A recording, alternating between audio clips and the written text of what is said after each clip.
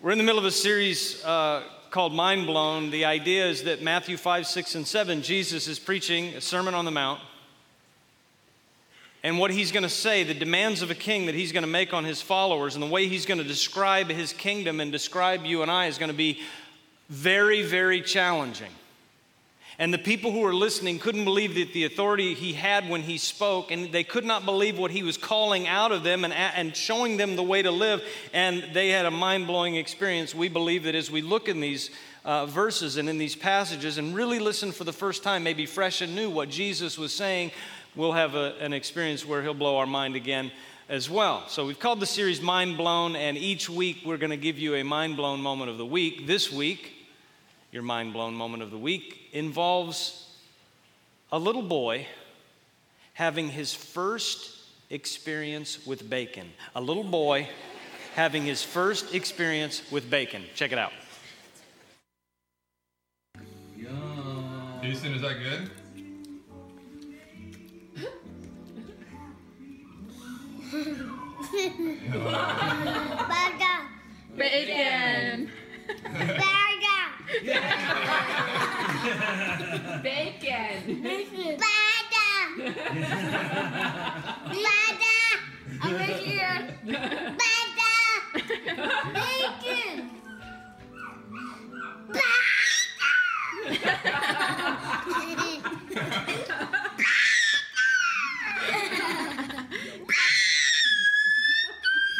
Eat some more. Eat it. Eat some more bacon. Oh, that's delicious. Oh.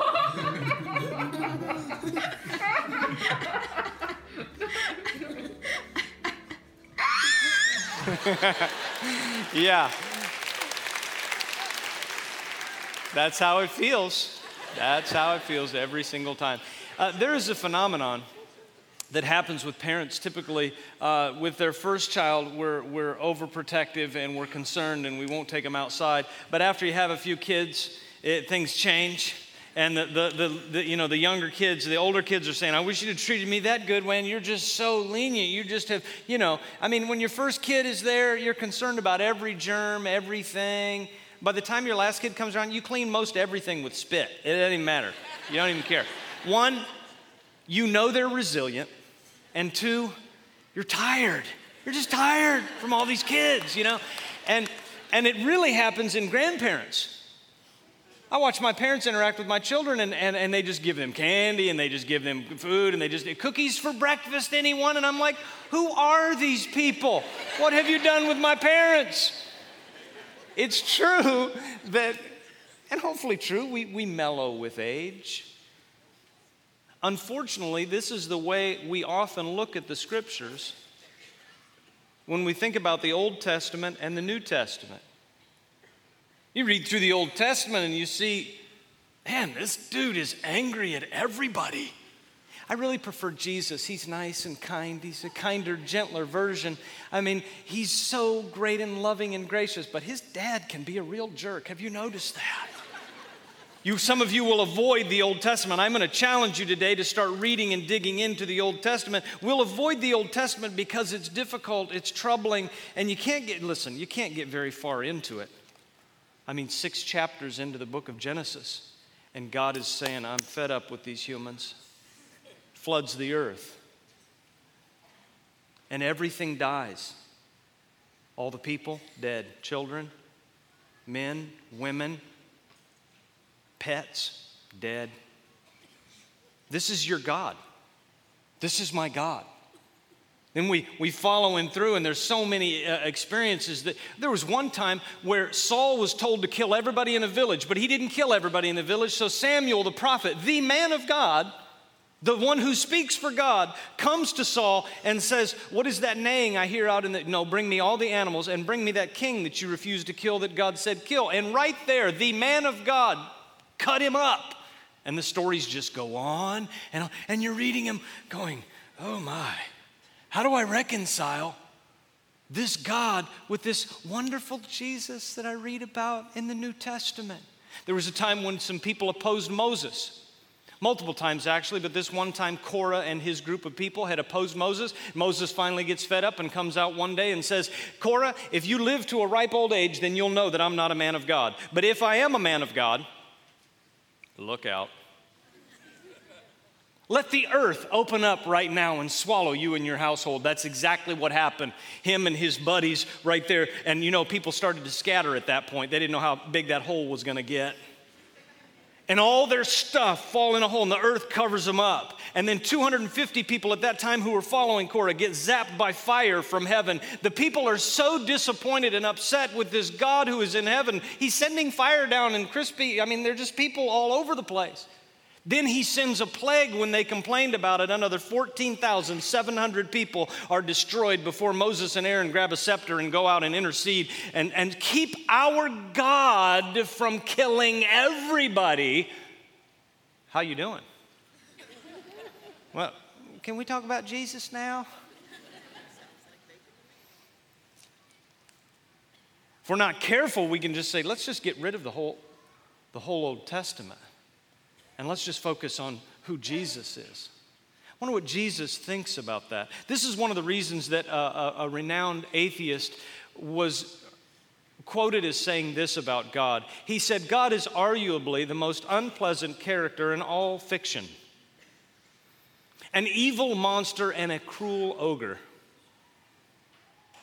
which would be the appropriate atheistic reading of Scripture if you read it without any faith in God or understanding.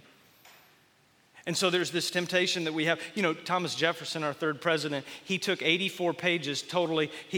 What he did was he cut and paste all the words of Jesus that he liked and made a little 84-page Bible that he had with him. The morals and teachings of Jesus of Nazareth. These are the ones that he liked. Just cut and paste. Well, isn't Jesus a good teacher? There's people who don't know anything about Jesus who you ask them what they think, and well, he was a good teacher. He couldn't have been a good teacher because they don't crucify a good teacher for teaching good things. He must have said something that was out of whack, out of line. All of his teachings must not be great. Anybody who says, oh yes, he's a good teacher, they haven't read all his teachings. Because if you read his teachings, there'll be part that you want to cut out and paste and like, nah, not that one so much, but yeah, I like this one, okay. And the Sermon on the Mount is a great illustration of this. The question today is, why not just get rid of all the Old Testament, and why even have to bother with all that stuff? We can just rip it right out of our Bible and deal with the more thin part and the part that just has Jesus in it. What would Jesus think if we were just to say, focus on him and just take it and just... In this one portion of the Sermon on the Mount, Jesus addresses this very question. And it seems like an innocuous statement that he's going to make. But I want us to turn our focus and our attention to Jesus for a moment. Here's what he says. Matthew 5:17 through 20. Don't suppose for a minute, he says, that I've come to demolish the Scriptures, either God's law or the prophets. I'm not here to demolish, but to complete. I'm going to put it all together in a vast panorama. God's law is more real and lasting than the stars in the sky and the ground at your feet. Long after stars burn out, Jesus said, and the earth wears out, God's law will be alive and working. Trivialize even the smallest item in God's law, and you will only have trivialized yourself.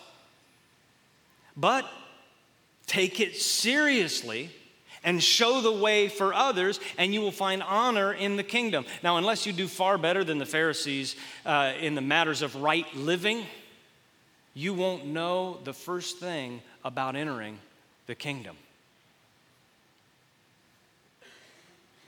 There was this feeling even in the first century that there was a lower God in the Old Testament and a higher God in the second. What would Jesus say about this? Jesus said, I did not come to destroy the law and the prophets, but I came to fulfill them. What does Jesus think about the Ten Commandments? He didn't add anything to him, but he's the only one that could do them. He likes the Ten Commandments. He likes God's ways and the law and the prophets. See, here's some things we need to remember about Jesus. Jesus studied and quoted the Scriptures. Your Savior, my Savior, Jesus, studied and quoted the Scriptures, and he didn't have access to the New Testament quite yet. You do understand that. He would go into the synagogues just like Peter and Paul would, and he would open the scroll and he would read from the scroll. When he was only about 12 or 13 years old, the only real story that we have of Jesus before he gets into his ministry is when his parents accidentally left him in Jerusalem. How many of you know you'd feel pretty bad about that? Son of the living God, Lord, we've lost your son. Could you help us find him?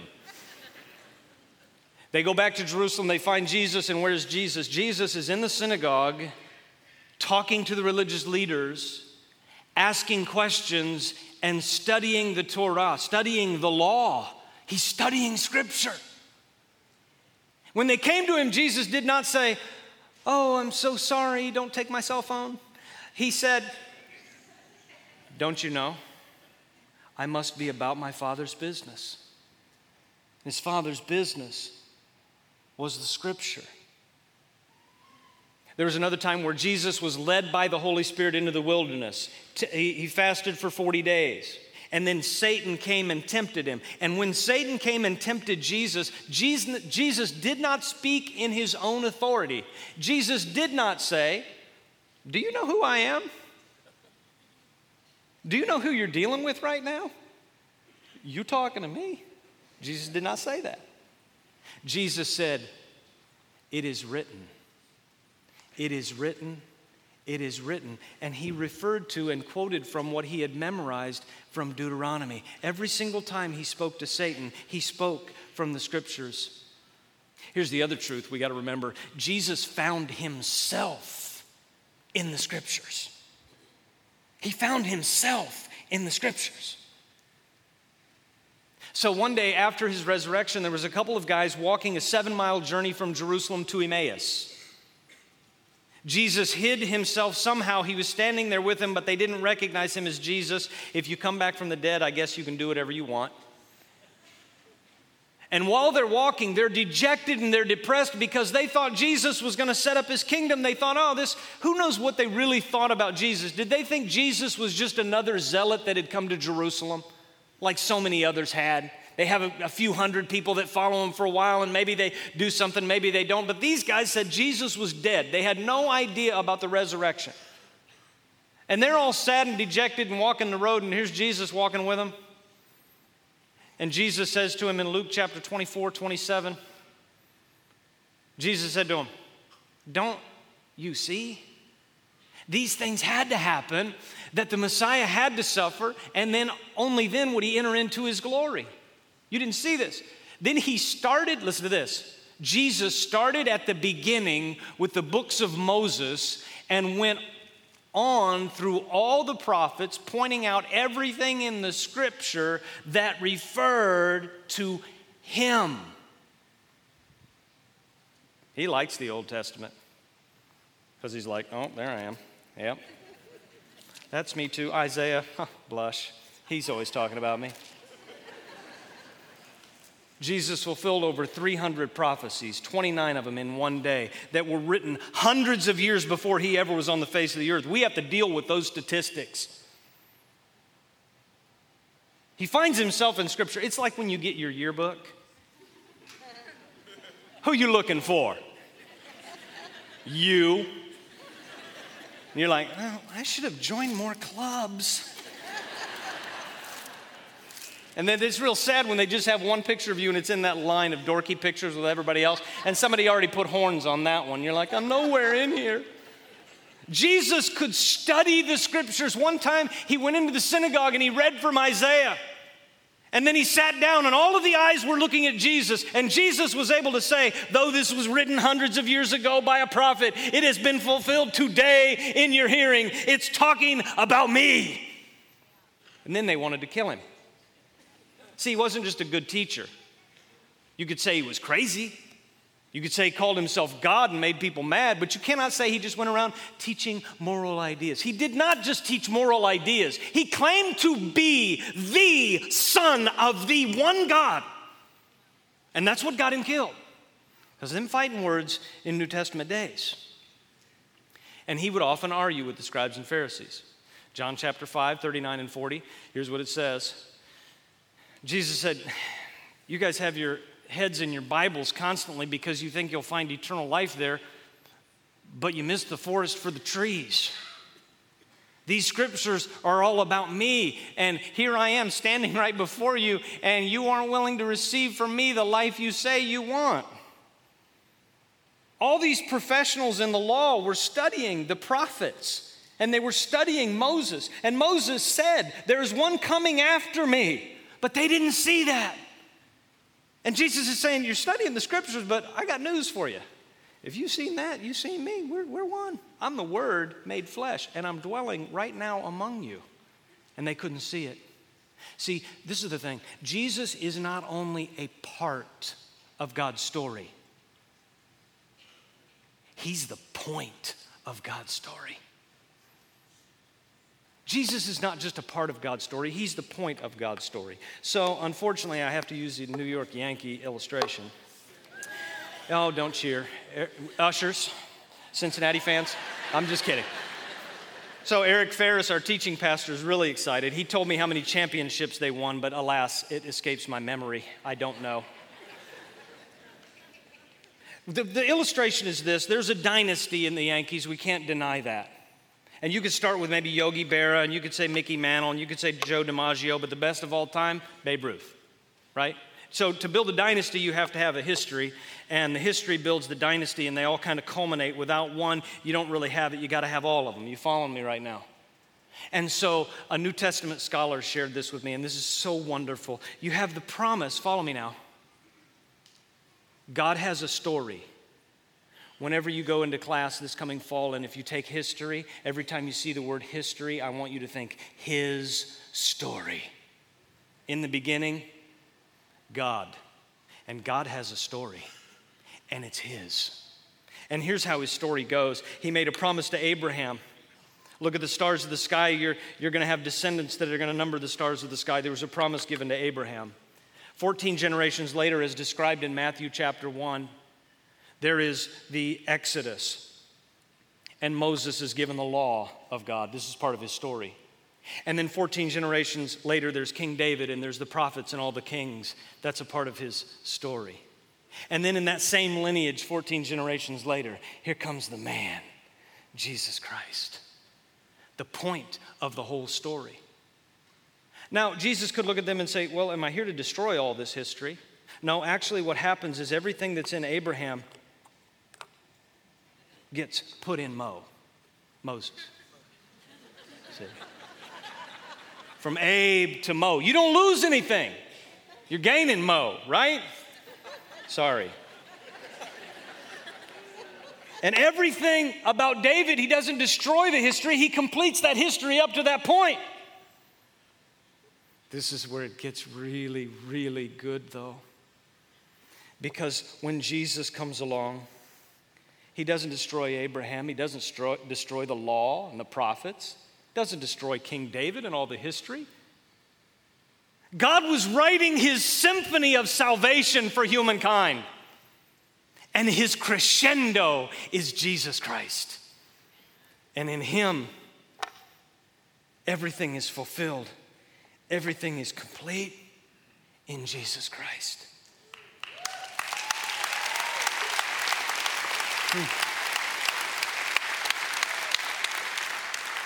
So the Pharisees, you can understand why they wanted to kill Him. They're arguing with Him one day, and they actually said this to Jesus: you're a bastard child. We don't even know who your daddy is. In Texas, they'd say who your diddy is. Jesus said, your father is the devil. This is a real, right? Say my mama, I'm going to say your mama, and it's back and forth.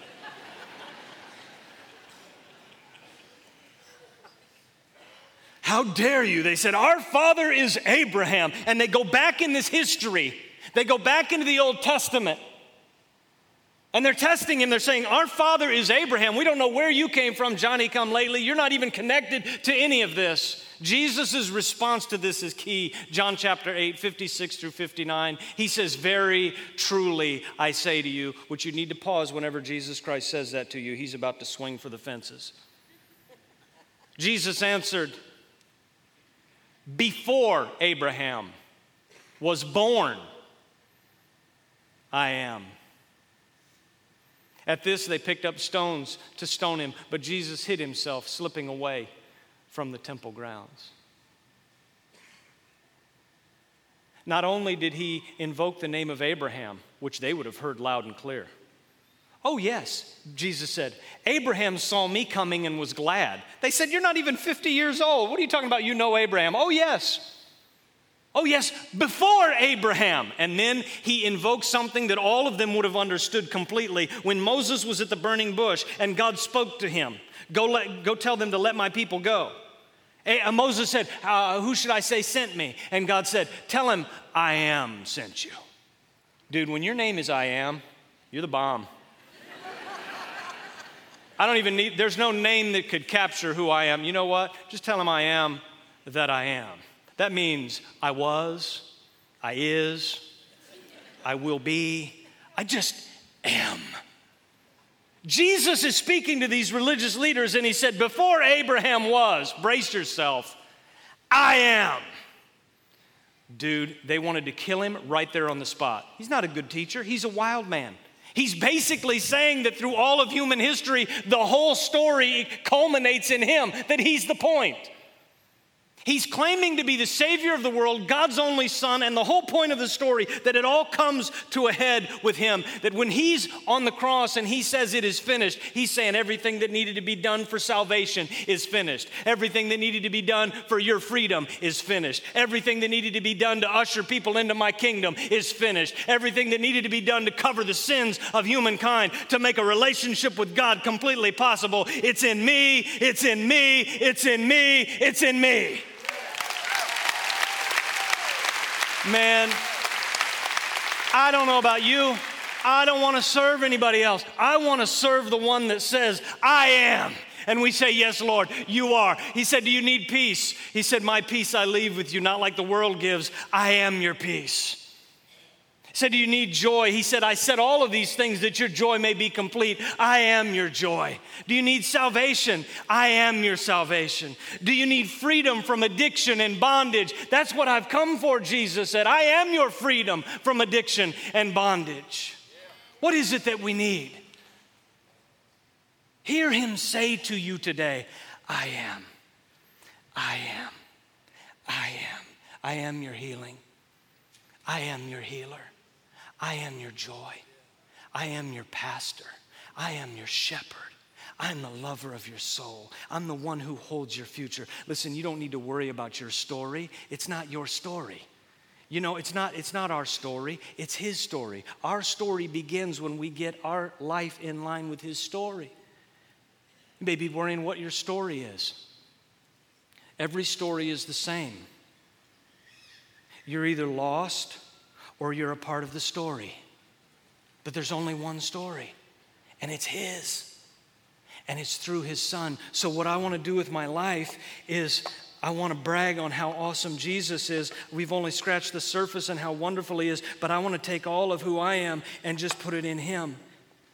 Jesus fulfills God's ultimate checklist. God was looking for somebody who was holy, blameless, pure, righteous, obedient. And it was yes, yes, yes, yes, yes. He fulfills every checklist, everything on God's checklist, fulfilled by Jesus Christ. That's why the Bible says everything in Jesus is yes and amen.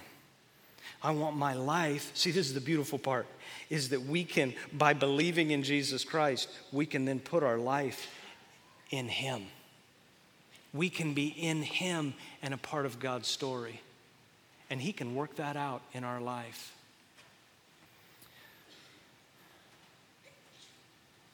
I wonder where you're at today. I wonder where you're at in all of your life, in your mind, in your strength, your marriage, and your work, and all. Man, we're busy. In all of the busyness, it's good for us to pause for a moment together and just ask ourselves, Lord, is there anything I need to give to the great I am? Is there any part of my life that I'm really concerned about or maybe holding on to, worried that he can't handle, that I just need to put in him? He's able. If you're willing on the inside, he's able. Would you stand with me? And we're going to close in prayer.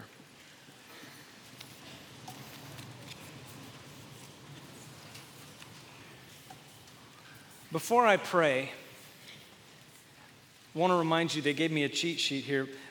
I want to remind you that there's free ice cream. I probably don't have to say that twice.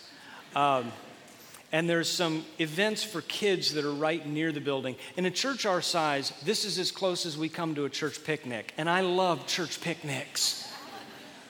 I wish we could have one every weekend.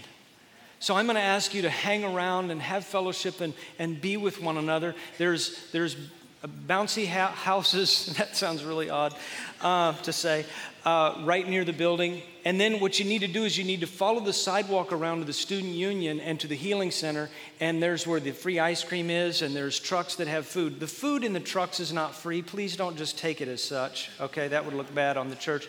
But there's all kind of games and fun, and we'd love for you to stay around and be a part. Before I pray, would you be willing just to put your hands in this way, just as a sign of surrender? And we'll just give the Lord everything in our life. Sometimes I don't even know all I need to give to him. Father, I'm going to lead us in a closing prayer, if you'd bow your heads with me. Father, we have our hands in front of us here, just as a simple sign of surrender, really. There's things that we worry about. There's fears that we have. There's concerns that we deal with every single day. And Lord, most of us live very, very busy lives. But I want you to hear our heart today, Father, saying, we want everything in our life to be in your hands. We want to be in you and have you in us and be a part of your story. That's our heart's desire and our heart's cry today. We pray that that would be so. And we thank you, Lord, by faith. In Jesus' name, amen. Hope you have a great time today. God bless you.